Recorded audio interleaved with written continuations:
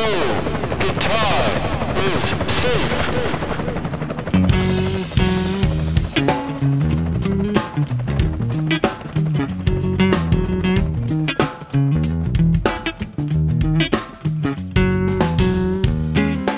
know what you're thinking.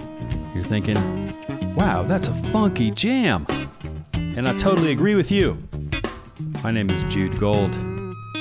This is No Guitar is Safe, episode 54, and you're listening to a song from the new record by Shane Theriot. Love Shane's playing, love Shane's music. The record is called Still Motion. Yes, I got to finally catch up with Shane when he was in LA, right at the conclusion of a massive arena tour with the band that he plays lead guitar for, Hall & Oates. Maybe you've heard of them. They've only sold 270 quadrillion records. I just made up that figure there. But they are one of the biggest duos ever. And they've had an incredible amount of hit songs. So he's been doing that for a while. Shane is also the lead guitarist and the musical director of Daryl Hall in Hall & Oates' show. It's called Live from Daryl's House. You've probably seen it or heard about it, where he has all these superstar singers and musical artists come by his house and they jam with a multi-camera shoot and they play songs, perform a set. Shane is the MD for that. Cool job. A lot of work, but that's not too much for Shane. He definitely seems to me to be a workasaurus. And it was so cool of Shane to grab a couple pedals and a guitar literally off the truck with help from his tech as the tour had concluded so that he could meet up and jam with me in Los Angeles. And we met over at one of my favorite places, Swing House Studios in Glendale. Love this place. It's got everything from full-on recording rooms to rehearsal rooms. But it's not just all the full features that I love about it. It's also just the feng shui, man. I don't know about you. That's important to me. High ceilings, big hallways, lots of parking, cool neighborhood. I dig that stuff, man. It's just a great thing all around. At one point, Phil walks in the room. I have to kind of like spontaneously grill him a little bit about what it's like to run Swing House. Phil Jargui, he runs it with Jonathan Mover. And I got to thank him again for hooking me up with this room, because he also pulled out a nice brand new Fender Deluxe reissue for Shane to plug into.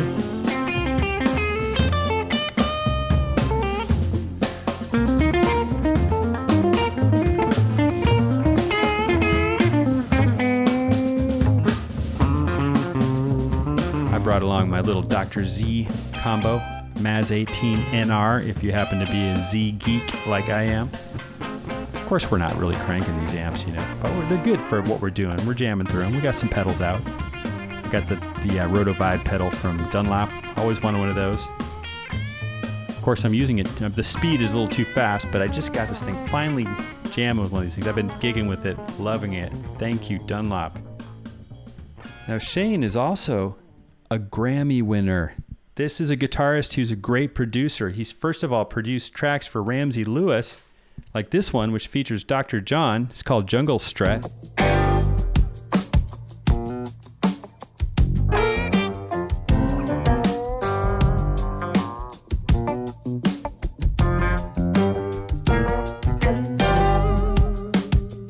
And Shane got a Grammy producing the album called The Legacy by Joel Saunier.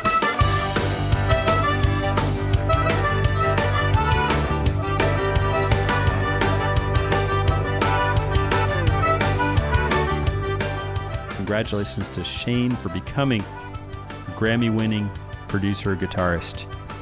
That is so epically cool. I first met Shane when he was playing with the Neville Brothers at the Fillmore, San Francisco. He's just always playing with really tasty artists. He's played with Willie Nelson, Little Feat, LeAnn Rimes, Jewel, either recording or touring or performing. His resume is way too long to list here, but I hope you enjoy this hang with Shane Theriot. So let's fire up the Whirlybird, head over to Swing House Studios, where Shane is trying to show me this cool tune of his from an earlier record called Dublin. The song is called Dublin. The record is called The Grease Factor.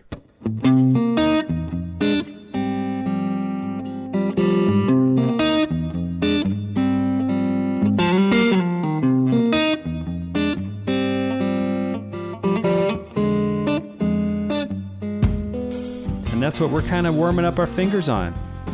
Finding our tones, getting shit happening. It's early in the morning.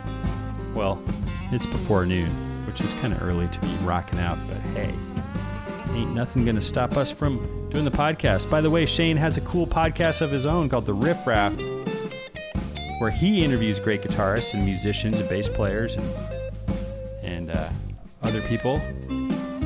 Schofield, his friend was on there, John Schofield. You gotta check it out. Is that a good? I think that's a good overview of our friend. You know what? I'm gonna shut up. Let's hop in the chopper. Let's do this. No guitar is safe.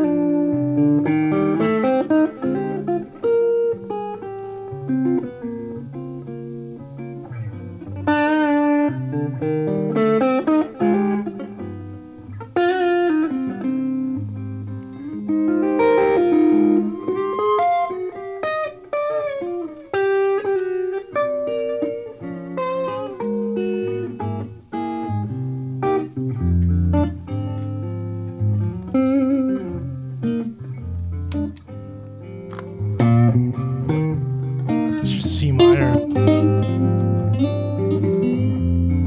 to an alter.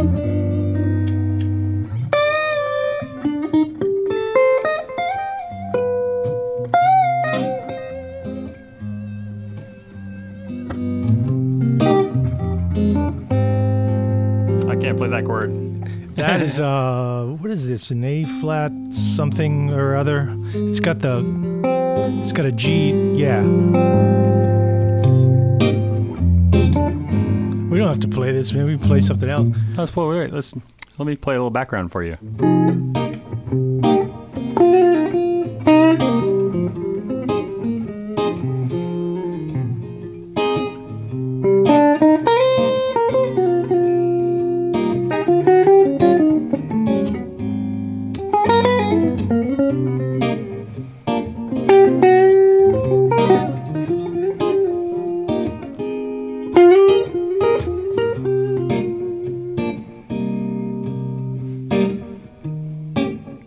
Right? Yeah. Okay, yeah. cool. Sorry, man. It's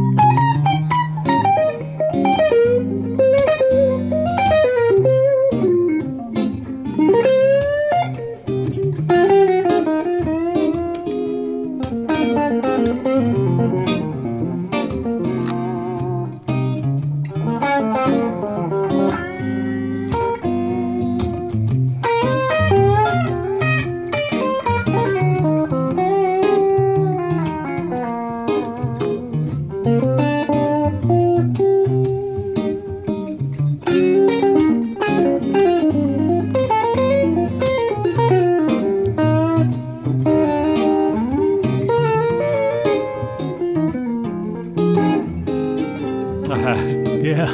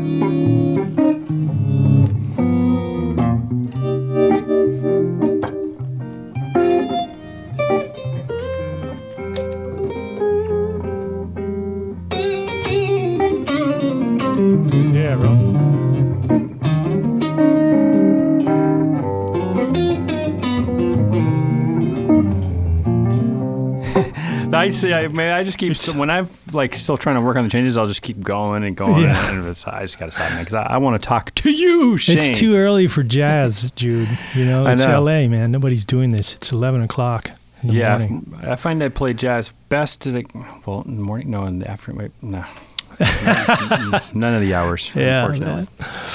But I try. So, dude, you're in town. This is crazy, and you have been doing a crazy tour, right? How many shows did you just finish with Hall & Oates on this tour? It wasn't as many as you think, because Hall & Oates, believe it or not, they have the luxury of doing, you know, a show every other day or every 2 days, or they don't want to do a show every day. So it's really, we'll go out for like 2.5 weeks and do 7 shows, you know. That's nice. It's nice, but things drag on, and you know.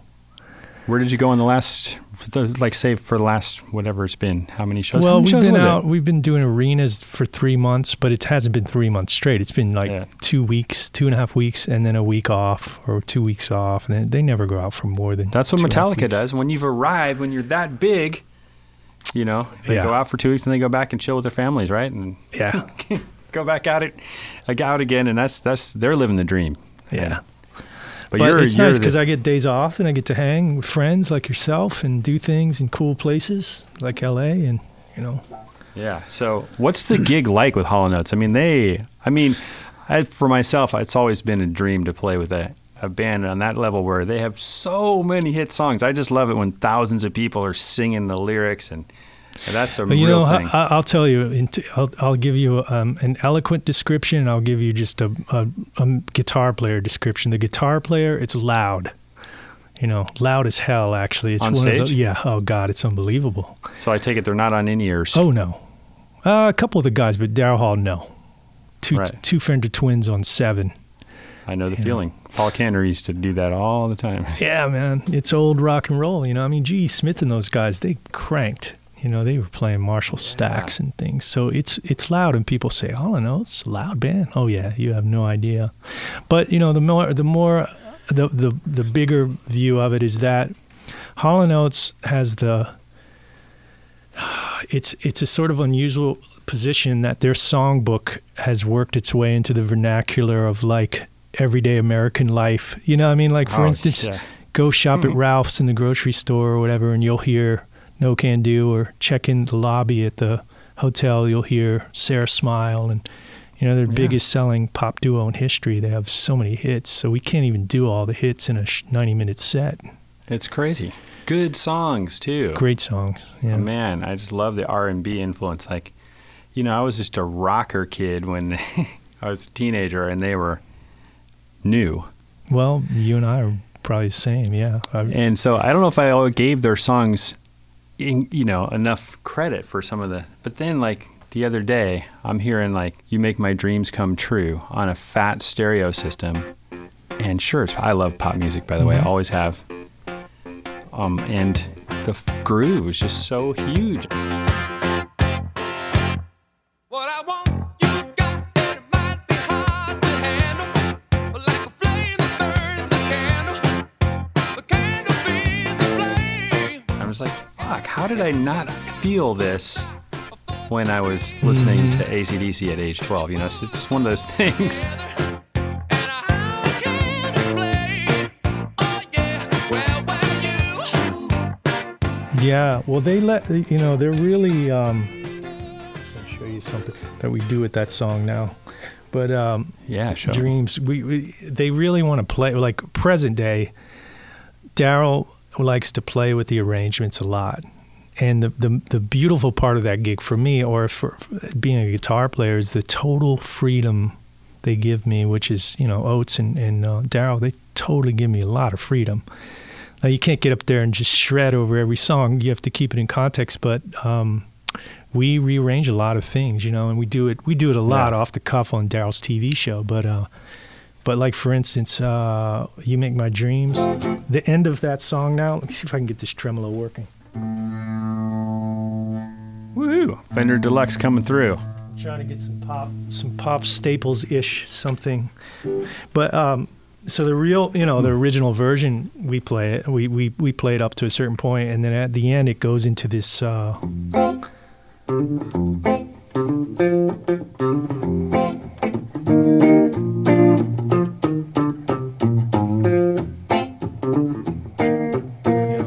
make my dreams go. That's awesome.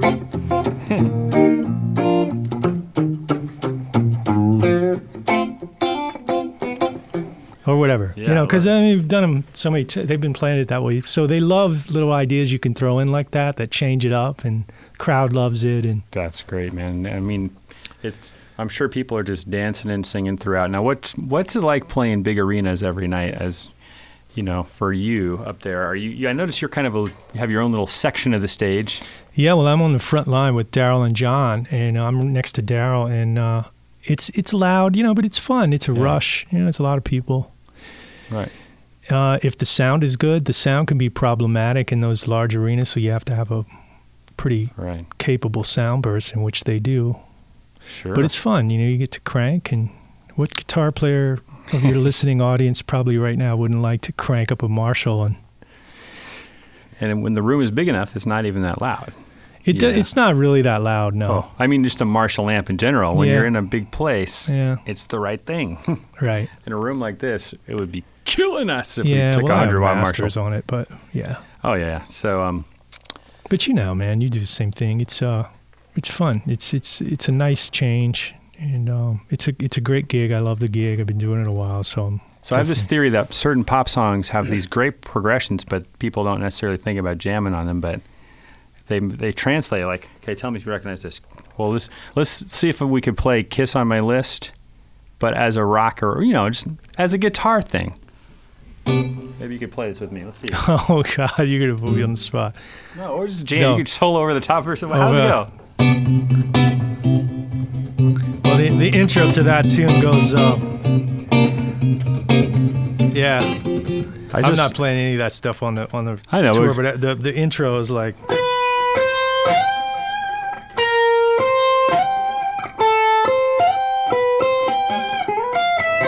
And I'm just going.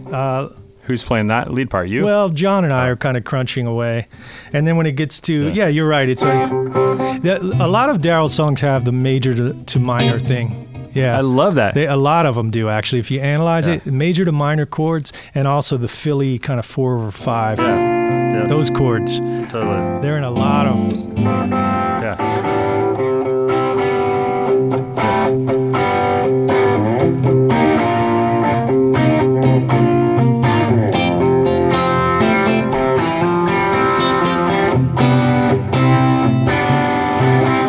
That's what I play. It's more of a Van Halenized I love version.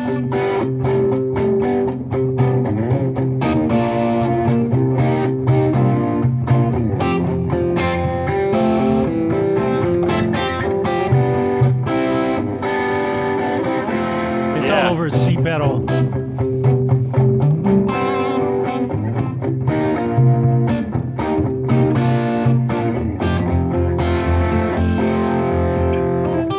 It's not the best progression to jam over. Oh, Because man. the solo is like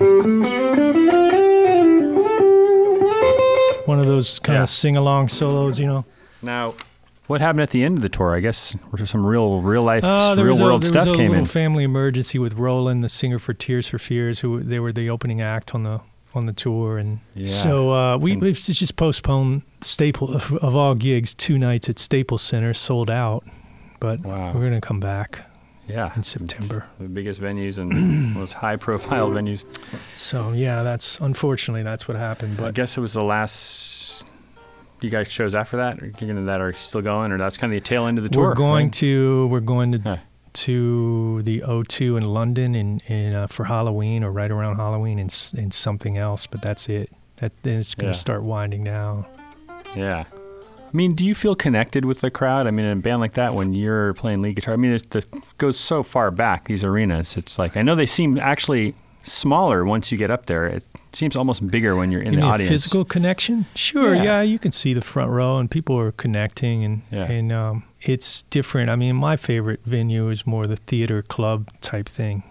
Yeah. But arena's cool. I mean, when you have that sort of bells and whistles that they have, the lights and all that stuff, and the screens and Yeah. How do you guys travel? I'm just curious. Buses? a combination. Learjets? No, but they charter sometimes. Yeah. Oh, and you can drive right up to the plane, which is nice. Sometimes, and not always, and Not we always. bus a lot, and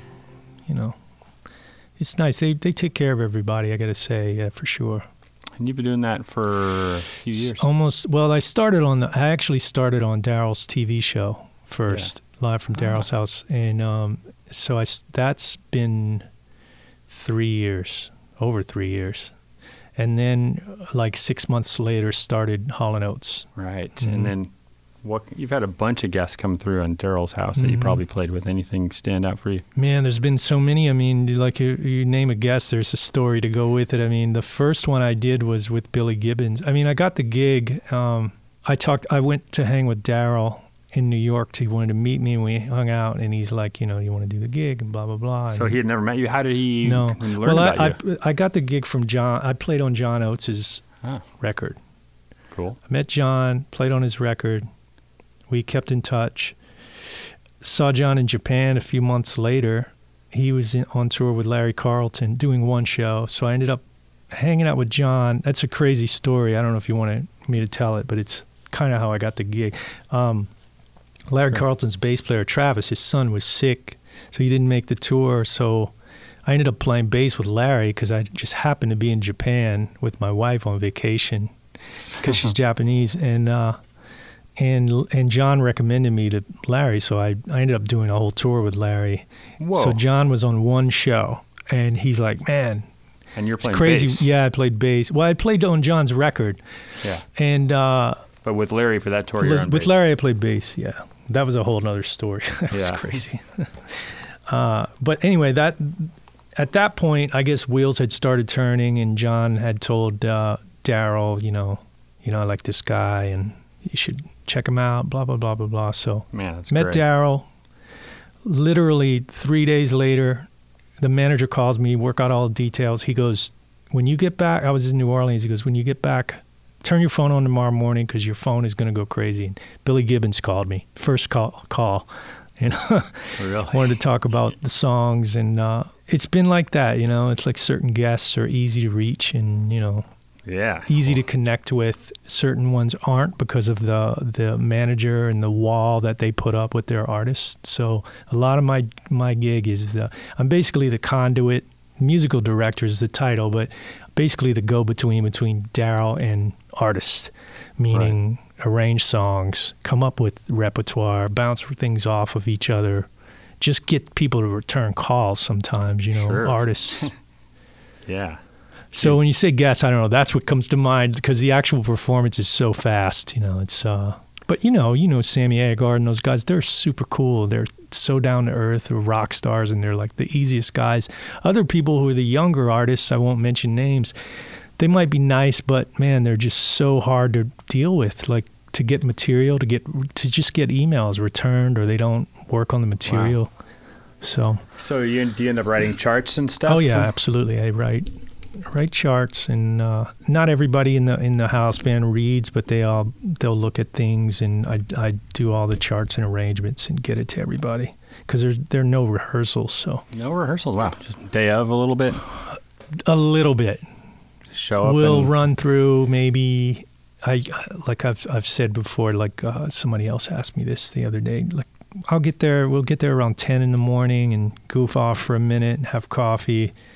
And no artist is there, and Daryl's not there, and the band will run through a few arrangements. I'll kind of scream in the mic, just vocals, guide vocals or whatever. Right. And we'll try to get through everything, but a lot of times endings aren't decided at that point, or if they're horns, there's certain horn cues. Vocal blocks we'll try to rough out really quick.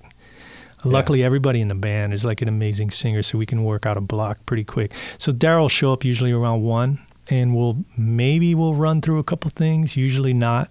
And once the artist shows up, cameras are rolling. I mean, what you see on the show when they get out of the car and there's a camera, that's it. You just walk in and play. You walk in and play and hit it, and Have a little food sometimes.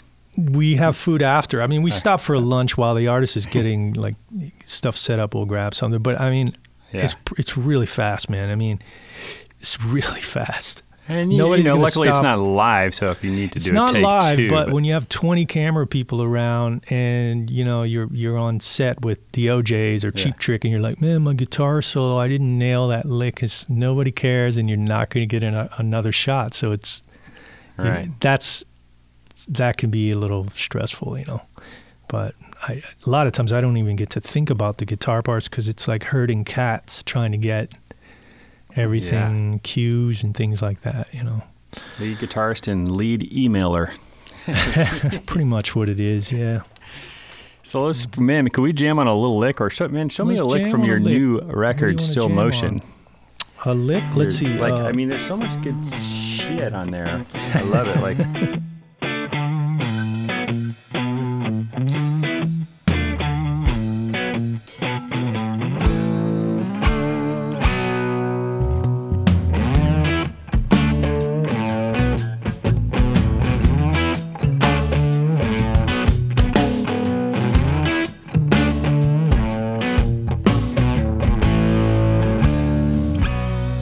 I know what you're talking about. It's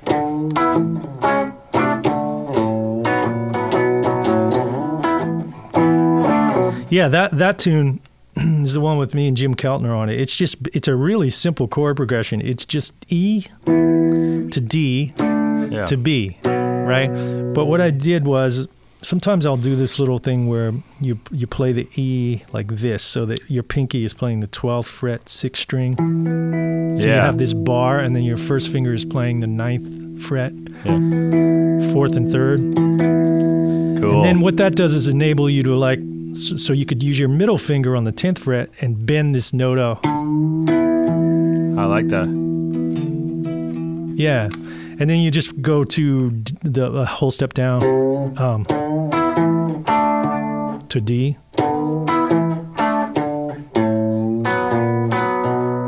That's great. So when you put it together,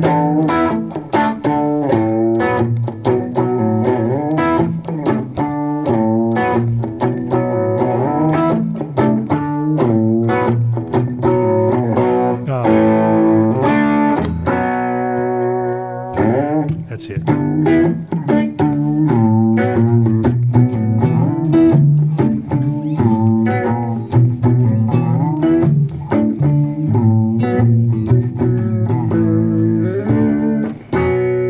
I love your little neck bending pedal. Yeah, I love this thing. If you ever check out any old Joe Zawinul videos, Joe Zawinul, the great keyboard player, founder, Weather Report, he'd always do this thing where he would manipulate the pitch wheel while he would play something. Yeah. And I love this little vibrato pedal because it has an unlatch mode that I'm probably the only person to ever use this thing, but you can hit it to where it's like momentary thing.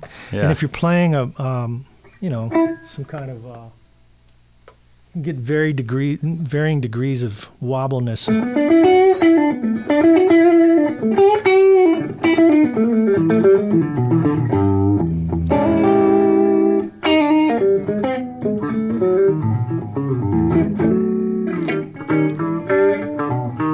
You just kick it on every once in a while, and it sounds sort of like a whammy bar, kind of, Yeah.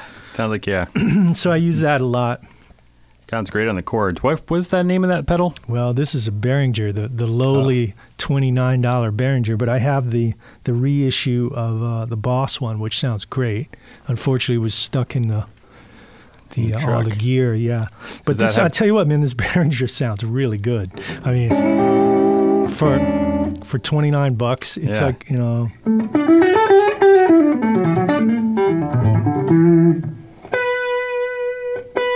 Let's just kick it in a little bit. Yeah, that's great. I was talking to Robert Keeley about he should make one, because vibrato is a cool effect. Yeah, totally. It's not quite chorus and it's not quite tremolo, and it's just... I wonder how this one works. I'm just trying this one from Dunlop. I love the old Rotovibe pedal. Ooh, that sounds nice. Of course, I just love it because you can change the thing, but I usually use the chorus side of it. Yeah.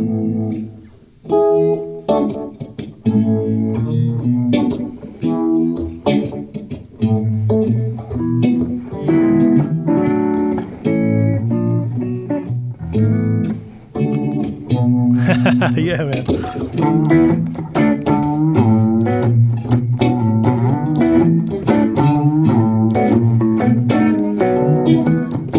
Yeah.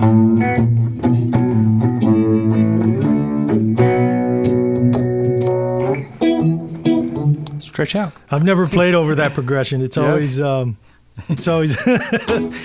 never played over any of these progressions you've chosen, Jude. Let's see.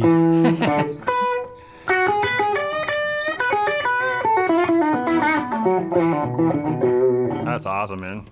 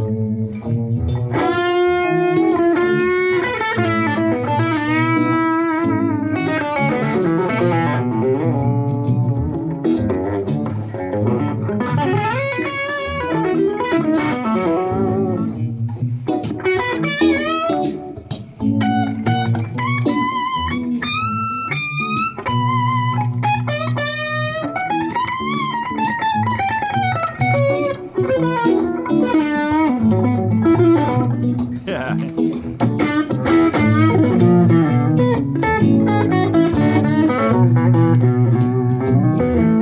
I love it. What kind of rig are you running on with Hall & Oates? Like real quickly overview. Just- Well, some of these same pedals, I'm using, I alternate between a Fuchs Overdrive Special, which is like, I think it's an old Bassman that he just gutted and put this circuitry from his Overdrive Special, which is essentially a Dumble circuit.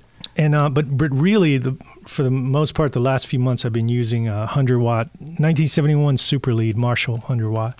It sounds really great, and something about having a 100-watt amp, you don't even have to play as loud. It just feels the girth of it. It's just wider. Yeah. Exactly. You're just from running. What are you running through? 2x12 or something? A 212, an old boogie cabinet I've had forever. Got a lot of different kind of cabinets. That one just seems to work well. You just run pedals into the front of the amp, or how do you do it? With the Marshall, I do.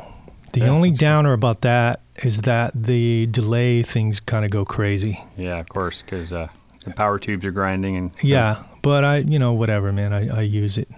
I don't Yeah. care. And I'll use the, sometimes I'll use the Fuchs, which has an effects loop. That's what I use live. And on a TV show, it can be all kinds of different things. Sometimes I'll use like your amp you're playing through, that Dr. Z. Sometimes I'll use a bunch of old vintage things, but Yeah. So what inspired you to pick up a guitar, Shane? How did this happen? You grew up near New Orleans? yeah, right outside of New Orleans. My well, I'll tell you, I remember my uncle playing guitar. We used to go to this place during the summer that my grandfather had access to. It was like it wasn't really a timeshare. It was out in the woods, out of the city. And I remember my uncle sitting on the front porch and playing Stairway to Heaven and all these songs. And he had this Gibson Hummingbird, and I just thought it was unbelievable to watch his fingers. And so I wanted to play guitar. And around the same time, one of my best friends that I grew up with was in this little band around the corner, a little garage band. And I really wanted to be in that band. And I originally started out playing drums. So I was a drummer first. I wanted to play drums. The problem is he was the drummer, so he says, I can get you in the band if you play guitar. Uh-huh. So at that point, I had kind of plucked around How a old little were bit you on again? guitar. I was probably 9, Oh, that's pretty young to join a band, but right on. 10, about 10. I remember playing my first gig when I was 11 years old. Wow. We played a gig at a church festival, which church festival in South Louisiana is a completely different visual than what you're probably picturing. You know, it's people partying their ass off, and you know, it was fun. And I just remember thinking, this is it, man. I'm going to do this. And my uncle would come over after school and show me all kinds of stuff, man. Like, he grew up in the 70s, so he would show me, show me the way. Oh, yeah. He'd make me learn totally. that stuff, or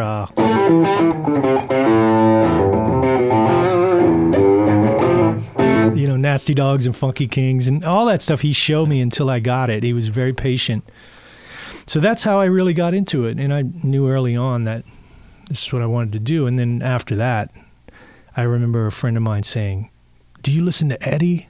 I'm like, "Eddie? Eddie who?" I love Eddie Money.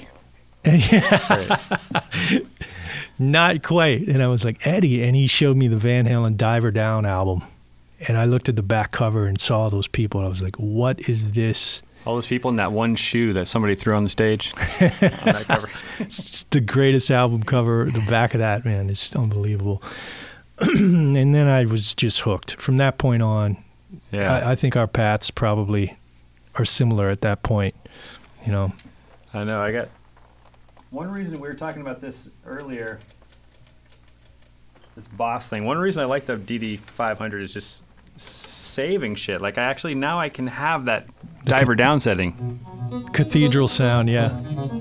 Yeah.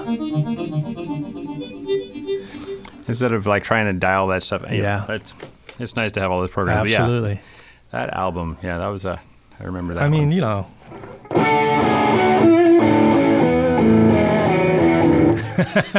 you know that's that awesome. tune, right? I do. Is that Hang 'Em High? Yeah, it's Hang 'Em High, yeah.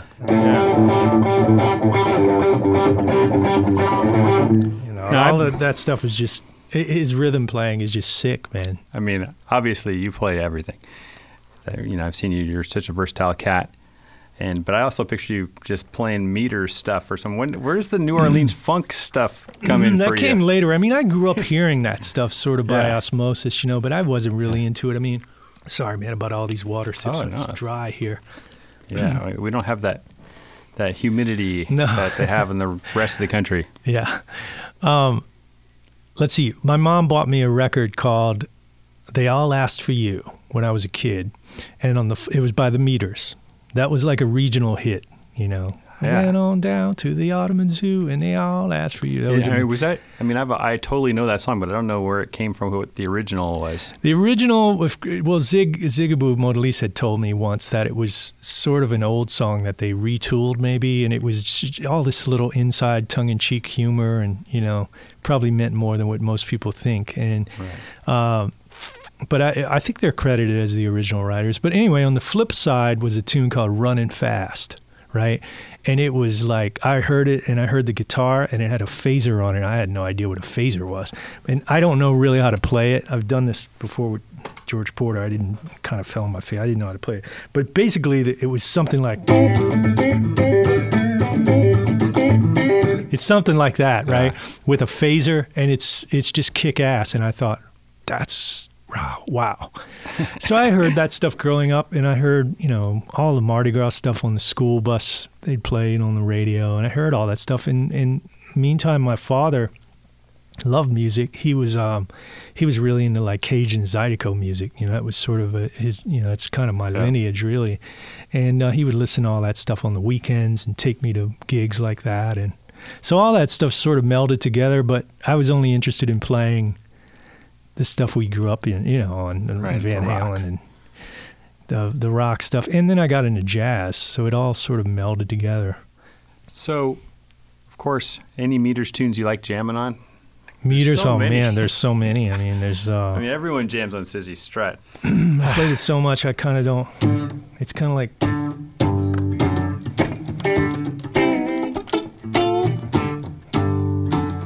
People say...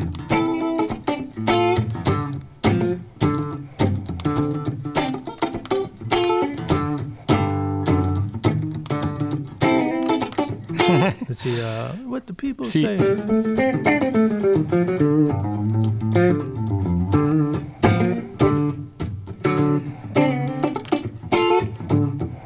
That's people say. See, dude, for you, that's just so like just second nature, just walking down the street. But that I hear the New Orleans, I hear the meters in that, man. Oh yeah, that's I the see meters. that. I mean, that's all that it's Leo like- Nascitelli. Yeah. The way that, yeah, you're getting that little snap and you're getting the tone. What's the guitar you're playing? This is a custom Telly style guitar by my friend Gerard Melanson Guitars in Thibodaux, Louisiana, and he's a great luthier. He's a good friend.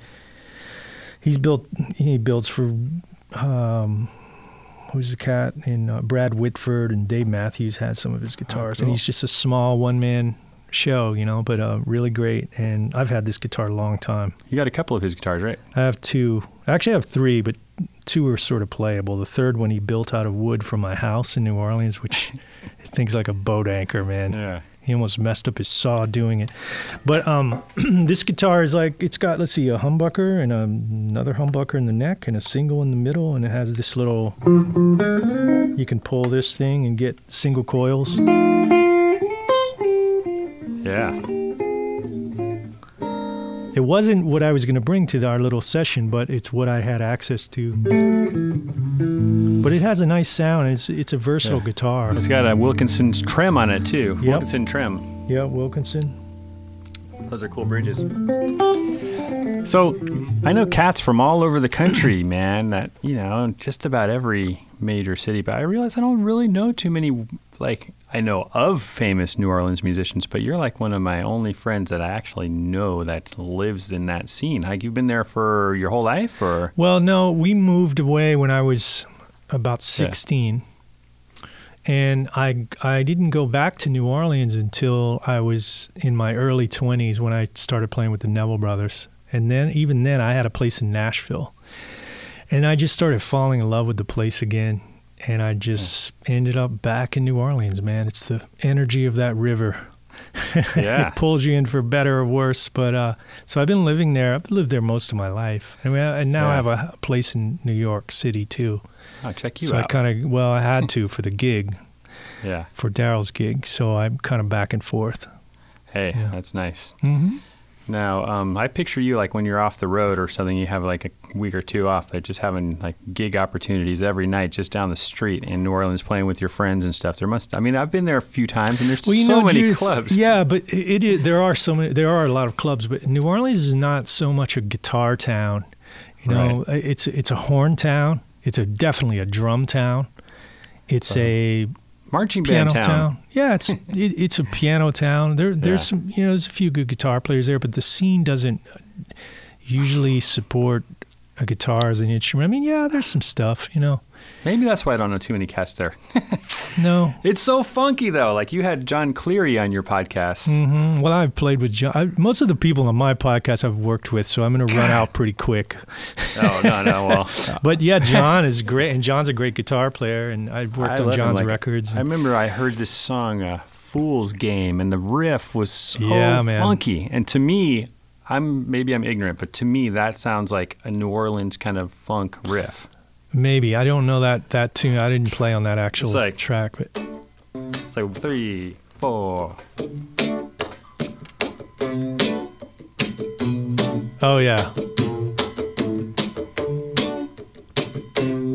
Maybe I'll fly in a little bit of actual song. A mistake, a crying shame. Get caught playing the devil's game. Oh, oh yeah, now. Yeah, now. Listen, stop and think about what. Yeah, It's that's like slow and what's that? You had a guitar player on. Anyway, it's not even about the guitar. It's just Well, about the a lot of the groove. guitar, like I think what you're hearing is just the rhythmic thing. The New Orleans thing, the rhythmic thing is so strong. I remember the time I saw you at MI. I was doing that little workshop and we were talking about this and the big four. I don't remember if you remember that. The big, like James Brown is the one. One. Yeah. One. Yeah. You know, New Orleans is 4, so it would be and a 4. You know, so it's like 1, 2, 3, bong, Right. bong, bong, and Interesting. it's that, and it's a clave influence. You know, 3/2. You know, 1, 2, 3. So that's immediately you think of. Is that 'cause it's so Hey, close to the- Diddley, you know, Oh, yeah. but yeah, all that stuff got melded together, you know, and mixed together. So like Pocky Way, Neville Brothers. 1. It's the 3/2 clave in variations, you know. Yeah. Man.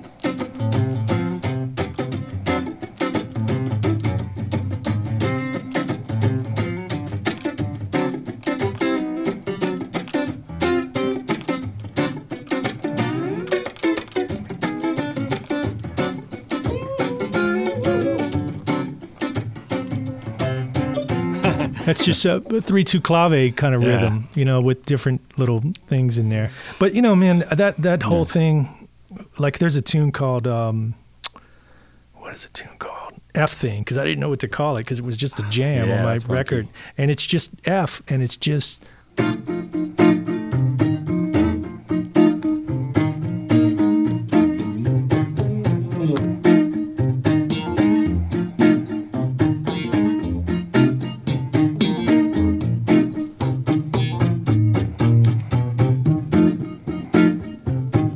And Kinda I'm turns just, you know, like Yeah. you can feel that percussion, like it's just one guitar and it's driving everything. Exactly.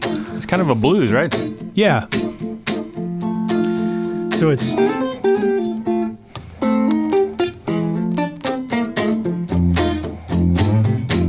To a 4.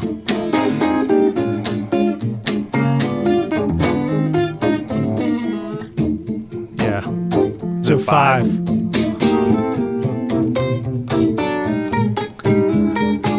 There's a couple of chords in there missing, but and then it's Right. got a 2/4 bar. But that's that drive, you know. Yeah. And that's all New Orleans love stuff. it. That's like that old piano kind of Yeah, Papa that's what I Doo, was trying to Jesse do with Hill kind of Kiss on my stuff. list. Yeah, that's hard to do with Kiss on my list, man. I'm convinced we can.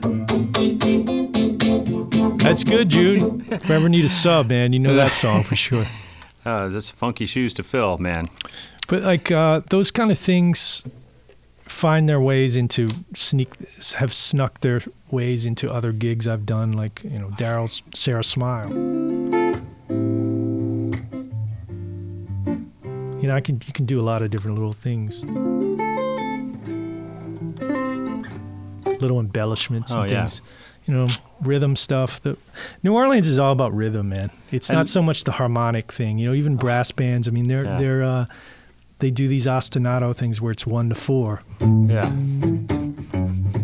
You know, for like an hour. You know, but it's so funky, you don't If care. there's a good groove and yeah, I mean, it's something about being near the Caribbean, which I'm convinced has the best dance grooves ever. If you ever listen to like the sambas or the socas Mm-hmm. from Sure. Trinidad or whatever, or the Brazilian marching, I mean, I don't know what it is about it, that whole area. It's just that those grooves are, if you get around a good band, you could be the stiffest, most non-dancing mofo and you'll start moving. You know, it just pulls you in. I can only imagine what it was like when there were really great marching bands going down the street in New Orleans. It But, still happens. Yeah. Still happens. And there's that linear thing too. There things are, to me, that comes from, like, I noticed that with similar to salsa and samba, where things are happening in different places in the mix. Not just like the drums or whatever, where there's everything, every piece of the kit, if there is a kit, is happening at a different time, kind of. So there's not too much overlap. Right. But also with the other instruments, everything just fits together. It's the most three-dimensional sound. Yeah. Well, a lot of Latin music, a lot of the Cuban stuff is like that too. It's everything. If you heard it on its own, solo up players, you best. think, what is this craziness? And you put it together, it's like, wow, it all works. I think people are missing out who haven't checked that out, especially if you see it live. Like, It's so easy. You know how hard it is to mix a rock band where everyone's playing eighth notes at like 120 decibels?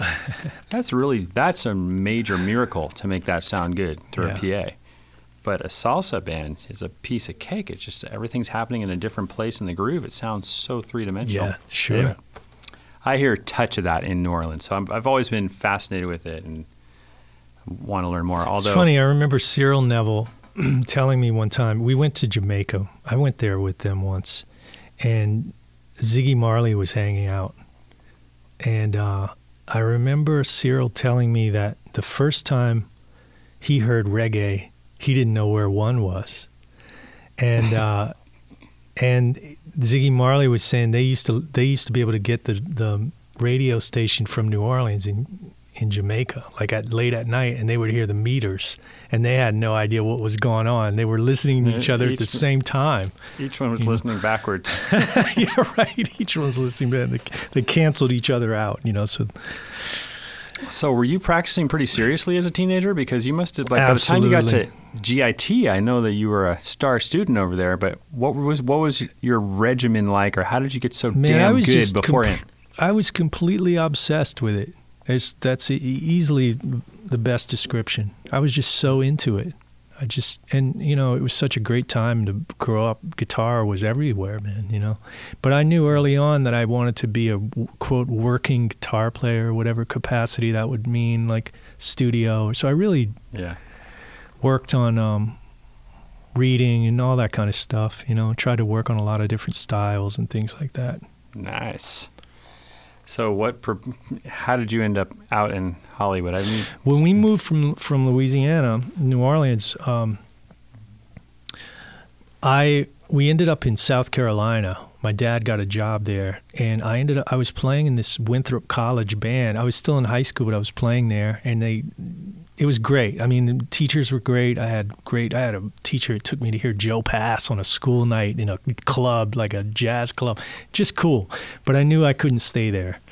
Yeah. And I went through like a semester there and had a little scholarship, and I thought, I got to get out of here. So, man, you're at MI. You're the cat there, and that's why people go there. They want to study with people that are working and in the scene. I didn't want to study with a professor who had never really done a gig, I was like 19, right. Man. Come on. Yeah, so I went to MI, and it was a great year. It was a great time to go. Everybody I wanted to hang with was there, and, people and work with. Dan Gilbert was a great teacher, great motivator, kicked my ass every day. Really great. Scott Henderson, who got me my teaching gig after school, because I taught for a little while there. And who else was there? Those were my main two people, but there were other Those people are two great people, too. Yeah. And they're still teaching at MI, which is just wonderful, Just walk in a room, and there's Scott Henderson just holding court. I love it. Every Monday and Tuesday, when he's not touring. Yeah, so, man. I was that was just the time, It was go in there, and you would improve exponentially in 3 months rather than sit at home and, it'd take me a year to get it filled in a lot of holes for me, I guess, at that time, because I could already play. Yeah. And when I got there, I was a decent player. I could tell when I got there, I was, okay, well, I can hang, But then getting your ass kicked with Scott on a Friday in open counseling on a Wayne Shorter tune, you're like, that'll get it together. That'll shave. You're a braver man than I. Yeah, Scott could be brutal back, on some guys, depending. He'd make my whole weekend or break it. Like if I could hang for a little while and he said something positive, I was on cloud 9, man. That was, Yeah. But that's that's what happened with MI, and it was a great experience. So, just looking back, are there any what are some of these holes that you feel like you had that you helped fill when you got out and went to a good music school?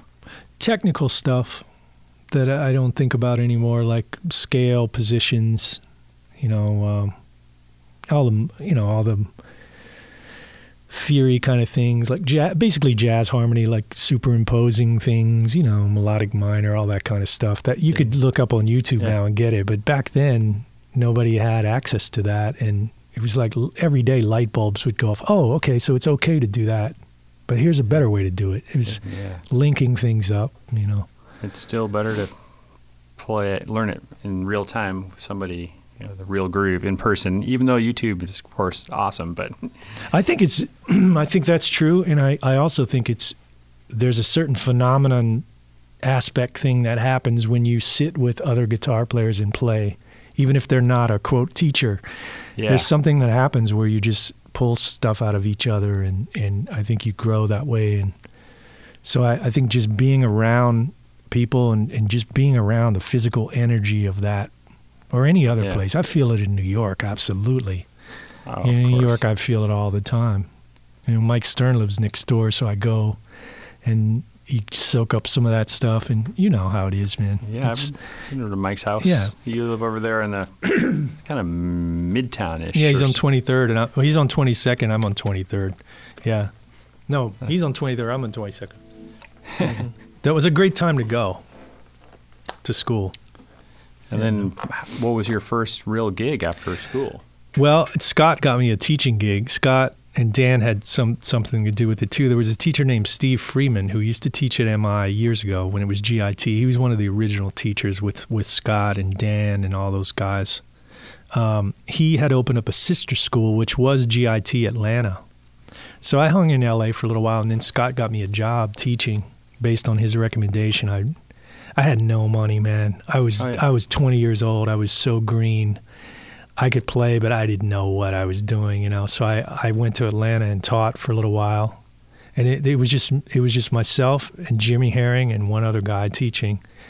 And I ended up, Jimmy was with the Aquarium Rescue Unit at the time. I think they had started. So every day he would miss classes, and I just took over all his classes, and I was like 20 years old. So I did that for a while, and then I decided I didn't want to really teach. I wanted to play, so wanted to come back to LA, didn't have any money. Ended up going to Nashville because a friend of mine had moved there with this girl we knew, and So you had 20 years old, man, you make those kind of decisions, like 21, you know. So I moved there, and the first big gig, I mean, I did all kinds of stuff, all kinds of gigs, not notable things. That's why I hear you. But I went to England once with Slim Whitman, believe it or not. But the other guitar player on that gig was Harold Bradley, who was he's still alive. Harold was one of the original Wrecking Crew guys in Nashville. He played on Crazy, Patsy Cline. He played on, Damn. I mean, he's definitely the most recorded player in Nashville. He says he is in the world, like of all time, rivaling Tommy Tedesco, maybe. I mean, he played on, you look up his credits. He's a gentleman and a great guy. And at that time, I was a long-haired rock and roll guitar player, and he took me under his wing and helped me out, you know. Taught me a lot of things. So answer your question. My first break was playing with a guy named Johnny Neal in Nashville. Johnny Neal's a blind B3 player, keyboard player, one of the most ridiculously talented people I've ever met in my life to this day. Greg Allman hired him to play B3 in the Allman Brothers, you know. And for whatever reason, he never really got famous, but people know who he is in Nashville. Anyway, at the time, he had the band in town, and Brent Mason was playing guitar. He had girl singers, blah, blah, blah. So he went through a couple guitar players, and I finally got my shot. So I went after Jack Pearson had left the band, and I stepped in for Jack, and that was my first break in Nashville, where I had a real gig, and all of a sudden I had some credibility in town. People go, oh, that's the cat playing with Johnny Neal. So right away you had a little cred, you know. But more importantly, it that gig, I think, distilled everything I learned at GIT and my stuff in New Orleans, all that kind of street learning and stuff. It put it into like playing in a soul R&B band. We do Tower Power, and it was a lot of original stuff. That really got me primed for when I got the gig with the Neville Brothers. I don't think I could have done that gig without Johnny throwing me that bone and giving me that gig first, you know. Sweet. Well, I saw you with the Neville Brothers, too, at the Fillmore Auditorium in San Francisco. Wow, that was a long time ago, Jude. That was time's flying. long That was time. probably 10 years ago? No. 13, 14? Probably.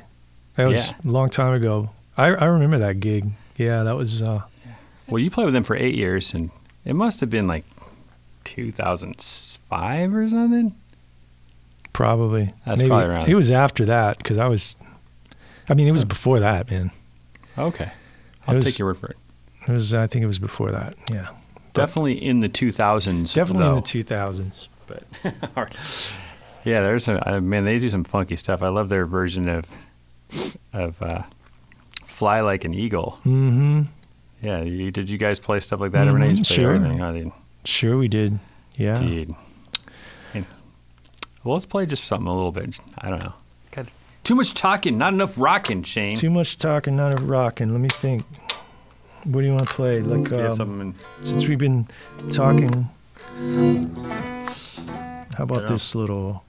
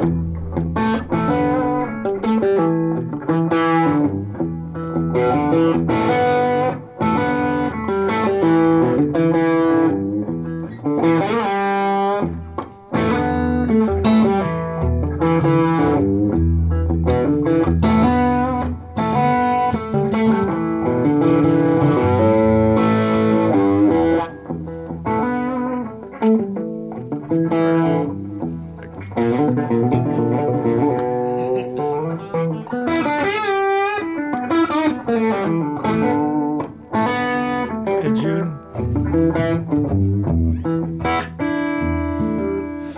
2, 3, 4.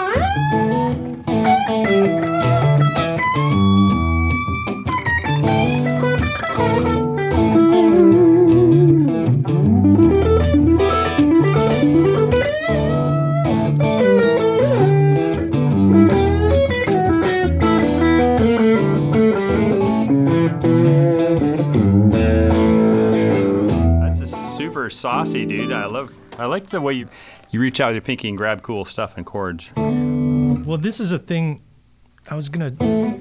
There's a tune on my record called. It's called Long Money. There's this tune I did, this track I did with Jim Keltner, and everybody does these kind of Hendrixy, Curtis Mayfield, those kind of things. There's other variations, like you could take those kind of. I started doing some things like that, or on those kind of things. It's a fixed bar position on. It's sort of like if you think of a sustain pedal on a piano. Mm-hmm. So you try to get like, let's see. Well, Long Money is in F. So it's this. It's this. Those are the notes. But when you use this technique, you just let everything sustain. That's beautiful. So Slide. you're just barring at the 4th fret. Yep. So it's like.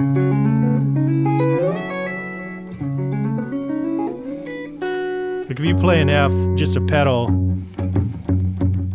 something like that, I can show, or an F sharp, sorry. So you can hear, right? And I'll slide up.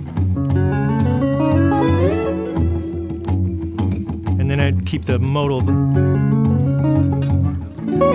I screwed it up.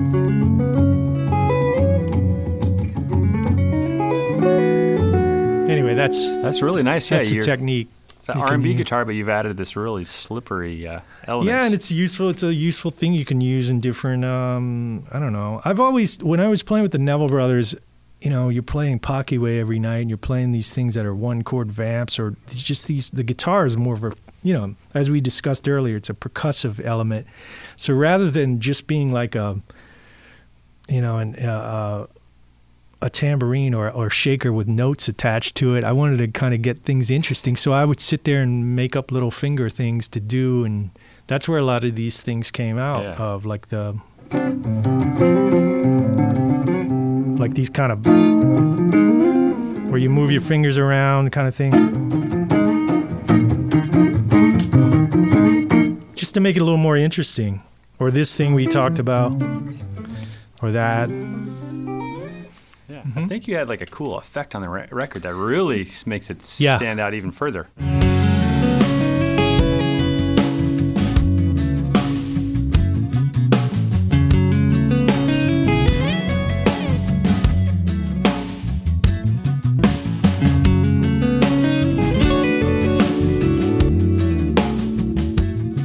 That is a combination of this. It's a delay pedal by Free the Tone. That when I was in Japan with Larry Carlton, they came to the show and I hooked up with them, and they're really great company. It's called the Flight Time Delay, and it has a slight modulation effect. I don't remember the exact patch I used, but it was that pedal in combination with an old Boss RV3 that I ran out stereo. That's what it was. And it had like a little reverse pan effect or something. Sweet. Good ears, man, to hear that, because so that's nothing except a little delay, and there's a little vibrato.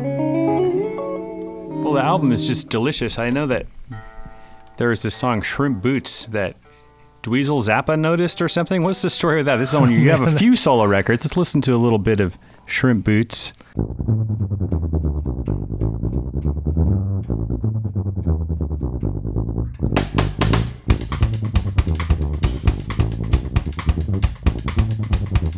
What's the deal with this song and Dweezil and all that? That tune was, well, Shrimp Boots it's probably not what you think. Shrimp Boots it's sort of a regional colloquial thing in South Louisiana where people that do shrimping and hunting and stuff, they wear these white rubber boots, and they're called shrimp boots because shrimpers would wear them traditionally, you know. But That is what I was thinking. But You out know in it. the sticks, like in the bayou, people wear them to, like, you know, run errands and stuff. You know, they call them Cajun Reeboks, you know. Cajun Reebok. But they're just shrimp boots. I don't know why I name things like that. You know, that's what happens when you don't have lyrics on stuff. But one day I was at a friend's house and he saw this contest. It was a guitar solo contest or a guitar contest. I don't know. And he said, "Man, you should enter this." You know, I was like, I don't want to do that. He goes, "I'm going to send it in for you." So he sent in Shrimp Boots, the tune, which was just cut myself, drums, and there was a sousaphone player, Kirk Joseph from Dirty Dozen Brass Band, who's like the Jocko of sousaphone, and he's just a freak, amazing guy, and he plays through effects. And so we just cut a trio.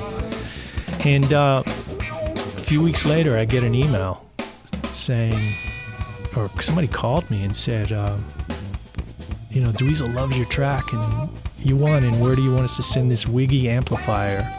that's So I so won cool. this like amp. I still have it, actually.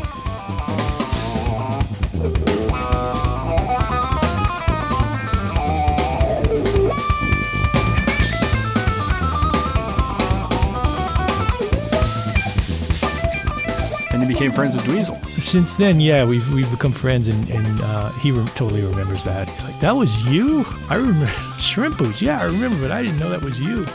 So, That's funny. And he's been on your podcast. yeah. Very cool. Now, you've played some of the most amazing venues on planet Earth, from the Hollywood Bowl to Radio City to Madison Square Garden. But tell me, what is it like to play the White House? And who'd you play with? Hall & Oates. What was the event? It was cool. It it was for the Obamas, and they asked us to be there for. It was a governor's ball, and it was cool. I mean, it was just.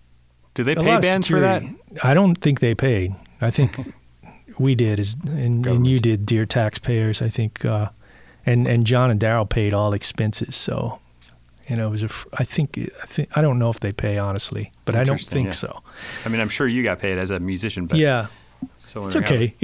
Not my favorite gig I've ever done. I But picture yeah, it being kind of like a highfalutin kind of wedding gig with a few more snipers involved. you'd probably be correct. a little More security. a little more X-ray machines, If, maybe. if you would see FBI and agents everywhere and people with earphones and men in black at your wedding gig, that's kind of what it's like. And they probably inspect every piece of gear that comes in. Oh, God, yeah. I know it goes a month before they do background clearance, and we had to send in all kinds of stuff. Send your amps and everything. No, I'm not in charge of that, so I don't know. But basically, a pain in the ass. That's what it is. But I guess it's an honor to go, and I thought it was way more fun to go hang out at Bootsy Collins' house, which we got to do. That was fun to me. The Bootsy house, the Yeah. White House. What's his house like, man? Kind of pimped out, like you would think. Yeah, that's exactly Cheetah rugs and stuff. But nice cat, really nice. In total, full regalia at his house. Full Bootsy. Yeah. Hey, come on in. You in the middle of it? Yeah, no, Phil in the house. Hey, What's up? Phil. This is Nice Shane, shirt. I almost wore my Van Halen shirt today. Hey, man. Shane Theriot. Phil Jargui, ladies and gentlemen. Hello, The, everybody. the visionary of Swing House. Very beautiful Podcast facility. land. Hello. Yes. You Yeah. can only see me now. Come on over here. Oh, good. That's a really good rig up right here. Tape. If Phil Video. Phil is stealing making all fun of Jude's. I deserve this. Painter's tape is holding up the camera. I just took one or two little videos of Shane here today. But as a matter of fact, I had one of those tripod thing. I mean, the bendable. The gooseneck. Yeah, the gooseneck. I think I left it here during one of my other. It could have been Lita Ford or maybe Mike Keneally. Oh, yeah, we've been using it now. Yeah. So that's how I ended up with this. They charge extra for that one now, Jude. But Phil, yeah, this place is a really cool spot. Phil has no idea that I want him to talk on the mic here, but since you're walking through the hallway here, I was just curious if just tell people about Swing House. I mean, what's the latest, and who are some of the artists that have actually been working here? Well, Swing House, we've been in a new location in Los Angeles, in Atwater Village, which is right next to the hipster town of Silver Lake, and Glendale, downtown LA. We've been here for about just over 2 years now, and we have a 6-stage facility and then 9 producer suites where artists and producers and engineers and writers spend their days. And we have all kinds of bands here. We've had everybody from... let's see who's been in lately. We've had everybody from Ministry to Grizzly Bear, Natasha Bedingfield, Fits in the Tantrums, Aerosmith, Chili Peppers. Aerosmith, Chili Peppers. Those are all the classics. Have all been here. Yes, many, many times. What's it like when Anthony Kiedis and Flea are walking down the hall? I mean, are they? I've met them a couple times. They're short. They're short. They're short. Yes. I have found that most rock stars are short. Interesting. Yes, but they're all very nice. Yes. Oh yeah. And I would say, I speaking of the Chili Peppers, I would say that when John Frusciante was in the band, it was probably when they were jamming, the 3 musicians, the players, it was like as good as Hendrix Power Trio, or as good as like seeing like a Miles Davis thing with Chad, Flea, and John Frusciante. It was 3 of the best musicians I've ever seen in some of these rooms in my whole life. I agree, man. When I saw the Chili Peppers at the Oakland Arena, I was just really stunned at how Hendrixy Frusciante was. Yeah, he was.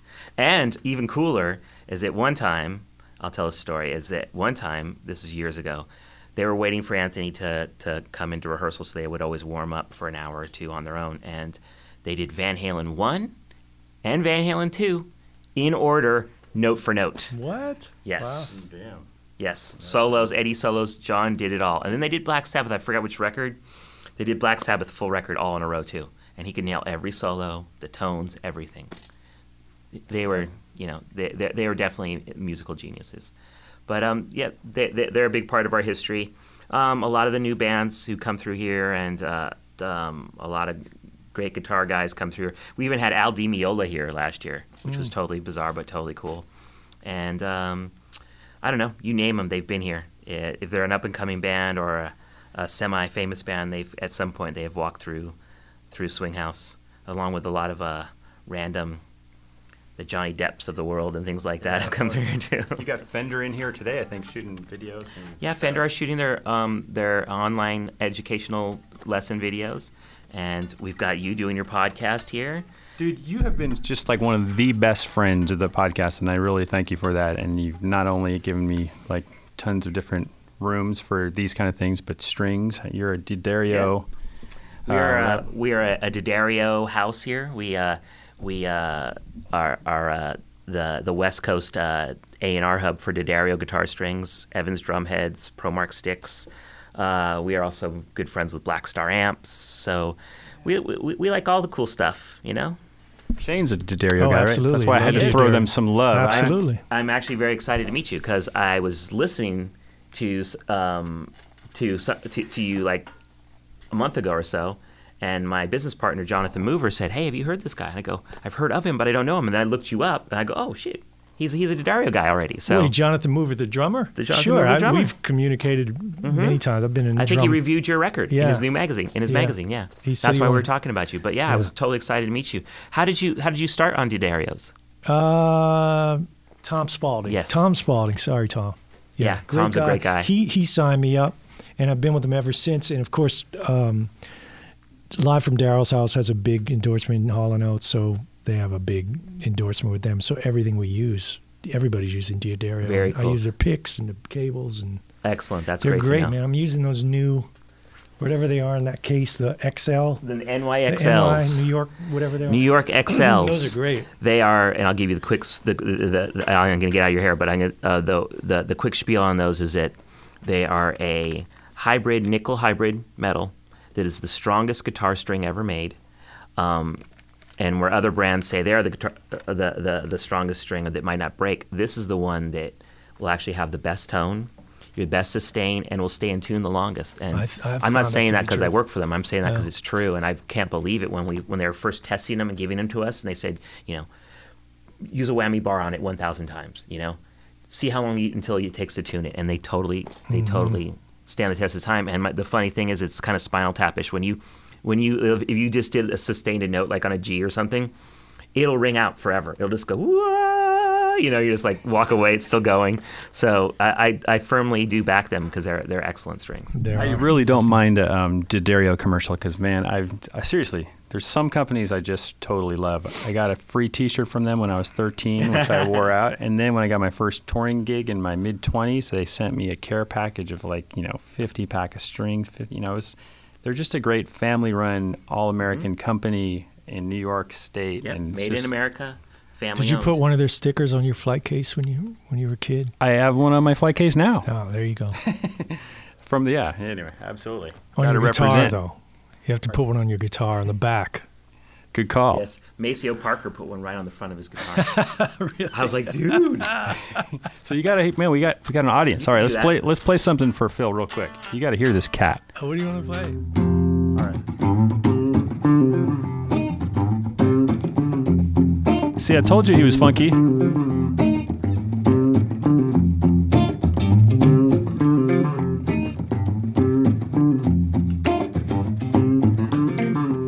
Man, I love that.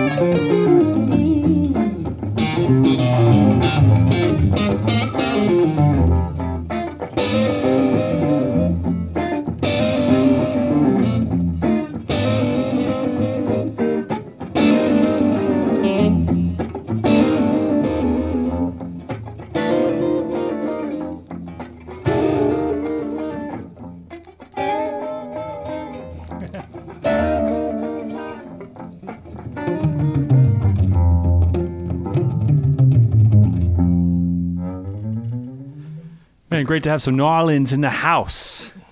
Jam in F. Yeah. Yeah. Yeah, man. So, Yeah, man. sounds great. Thanks, man. Well, I know we got to kind of wrap up because I got to go to the airport in a bit. But Yeah, man. I'll let you guys Dude. finish it, but thank you. Dude, Phil, thanks And for Shane, everything. Before you split, let's, if you need any strings or anything, when you put Okay, on that thanks. stuff in the show. Thanks, Okay, Phil. hope you guys- Thank you, man. Great meeting you. Good. Later, Bill. So we should, I don't know, man. Might even wrap up soon, but do you have time to just tell me a little story about how you got a Grammy? Yeah, that was producing an artist named Joel Saunier, who Joel is sort of the equivalent of a Louisiana J.J. Cale. You know, he's not super famous, but he's very well known. Bob Dylan is a huge fan. Little Feat, the band, all these guys loved him, and he had been nominated a few times before. He's a Cajun singer. He's one of the few people alive still that grew up speaking only Cajun French till he was probably a teenager, and I mean, he's really old school, beautiful guy. And he had this songbook that he's been working on for years, and he wanted to basically come up with a new repertoire of Cajun music. You know, they have in Cajun music, you have like Jolie Blanc, Colinda, all these standard Cajun songs. He wanted to come up with like a new standard thing. And I had played on a few of his records, and I just had this idea. I just knew if he'd let me. He's sort of a savant, kind of Rain Man kind of guy, if you knew him.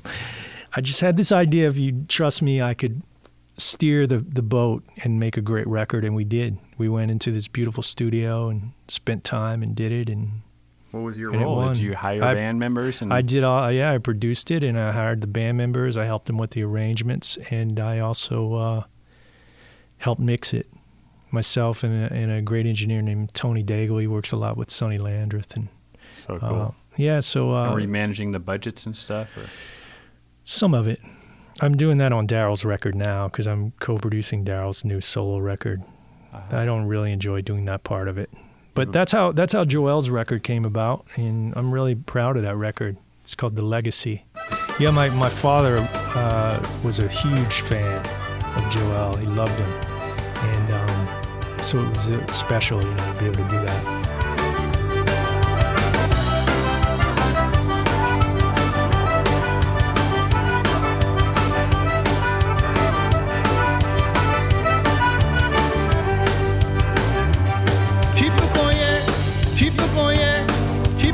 mais tu peux pas rentrer. J'ai dit ah, bébé, tu peux cogner, mais tu peux pas rentrer. Tu peux cogner, mais tu peux pas rentrer. What was the Gram? What category was it? Regional Roots. Oh, cool. I think John Cleary won last year, Regional Roots. They have, you know, it's not an easy thing to win a Grammy. It's like you Not have to at all. be think there were a few hundred submissions in that category, and then it gets narrowed down to whatever it is, and then a panel has to vote and this and that. And I think it helped somewhat that Joel, he was long overdue. Like I said, he had been nominated a few times, so... Dude, a Grammy is a Grammy. But I Anywhere it couldn't comes to be the- there, man. I wanted to be there to help him, and to stand up there with him. But I couldn't do it because we were actually in Mill Valley. I was with John Oates, and we were playing with Bob Weir, of all people, at his club, Sweetwater, Yeah, that night. So I'm like, it's kind of weird, but that's a great venue. A small venue for John Oates, I would think. it was But just a wonderful- little solo thing, but it was fun, yeah. Yeah, wonderful place. Great food. Marin County, you can't beat it, man. I love it, man. I love California, Can't period. beat But it. Yeah. Well, man, thanks so much for hooking up today, man. Thank you, Just Jude. coming down. thank coming you over. for inviting me. All right, man. So I might make you play. Let's play it out. I have this little thing I was working on, but I don't know if it's a jam thing. You want me to? Yeah, play us out. I'll play us out something, just so man. it's something I'm working on, maybe.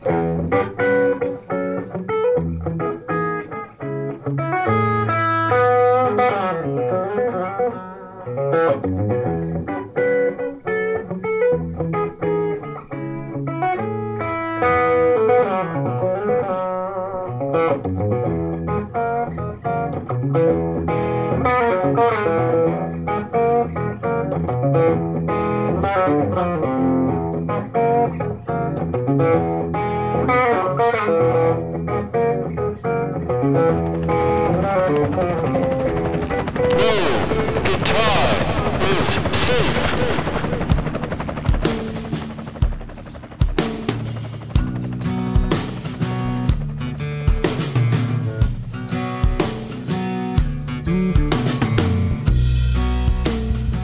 Okay, since the last podcast, the one with Tommy Emmanuel, the amazing steel string thumb picker, powerhouse virtuoso mind blower, some of you have been lying to me. You've been writing in saying, man, Tommy was amazing, dude. That's it, man. It's game over, man.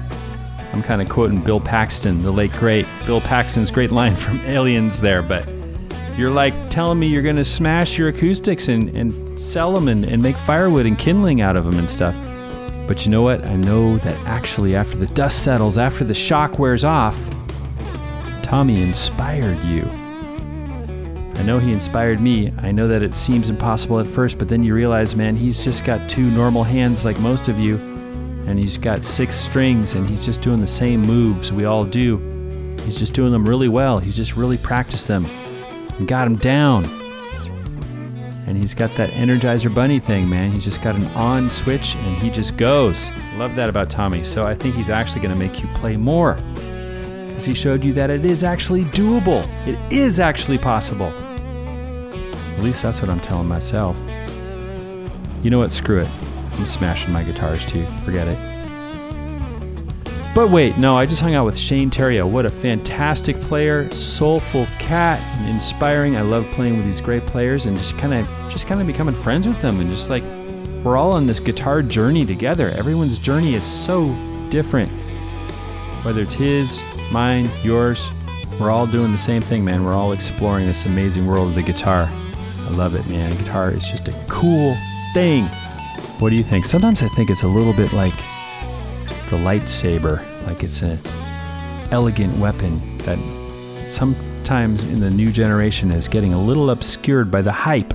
It's not really obscured. It's not really in any way whatsoever outdated.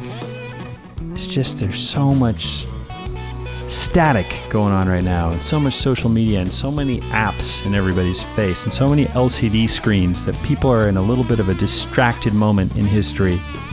But this is an amazing weapon, and there is nothing more amazing than a true Jedi Knight. And I love interviewing them on this show.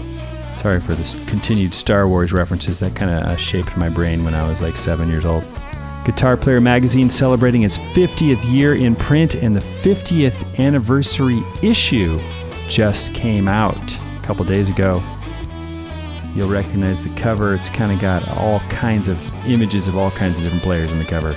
Man, 50 years. I'm honored to be a part of it. Head over to guitarplayer.com to catch up on all things Guitar Player. Head over to iTunes and please write a nice review of this podcast if you can. I'm told that every review helps. Helps us get noticed. Many more podcasts in the can coming up. Thanks to Zoom for the recorders that I use to record this. I hope you guys have been playing a lot this summer. I know I've been playing. I had a great gig this last weekend. Saturday night, we played in Johnstown, Pennsylvania, aka Flood City, at the Flood City Music Festival. And it was an interesting bill. It was this band that I play with, Jefferson Starship. I've been doing that for 5 years now, which is crazy. Time is just flying. And the other headlining band was Sugar Ray featuring Mark McGrath. What a cool cat, man. He came and hang out with us backstage and was so respectful and just full of humbleness and compliments for us. And wow, especially for David Freiberg, who's been doing it since the Quicksilver Messenger Service days, all the way back in the mid to late 60s. David, man. Mark is just like genuflecting with him and just cracking us up. Such a funny dude singing our songs. And we sang one of his songs with him, one of his number one hits. And then he got on stage and just rocked the house and was also a comedian in between songs. I was cracking up and singing along. I loved it. And then the next morning, the Johnstown Tribune Democrat Sunday newspaper put pictures of all of us in the paper on the front page leading into the next page. It was just a wonderful, wonderful weekend. That was something to send my mom. And sometimes you get a good gig every once in a while, whether it's a bar in front of 10 people that just everything's freaking clicking, or you get to play at a little festival, or who knows what else. You just never know when you're going to have a great gig. And I'm always incredibly appreciative for when the stars align and that happens. I saw another cool guitar band too. I met them at the airport and I watched their set. Igor and the Red Elvises. Igor is awesome. He plays like a reverend, gets this killer tone. It's kind of like psychedelic surf rock with a Ruski edge. Man, that was cool. Saw a few songs of them. Anyhow, thanks for listening to No Guitar Is Safe. My name is Jude Gold. Keep it alive to your 95. See you very soon. No guitar is safe.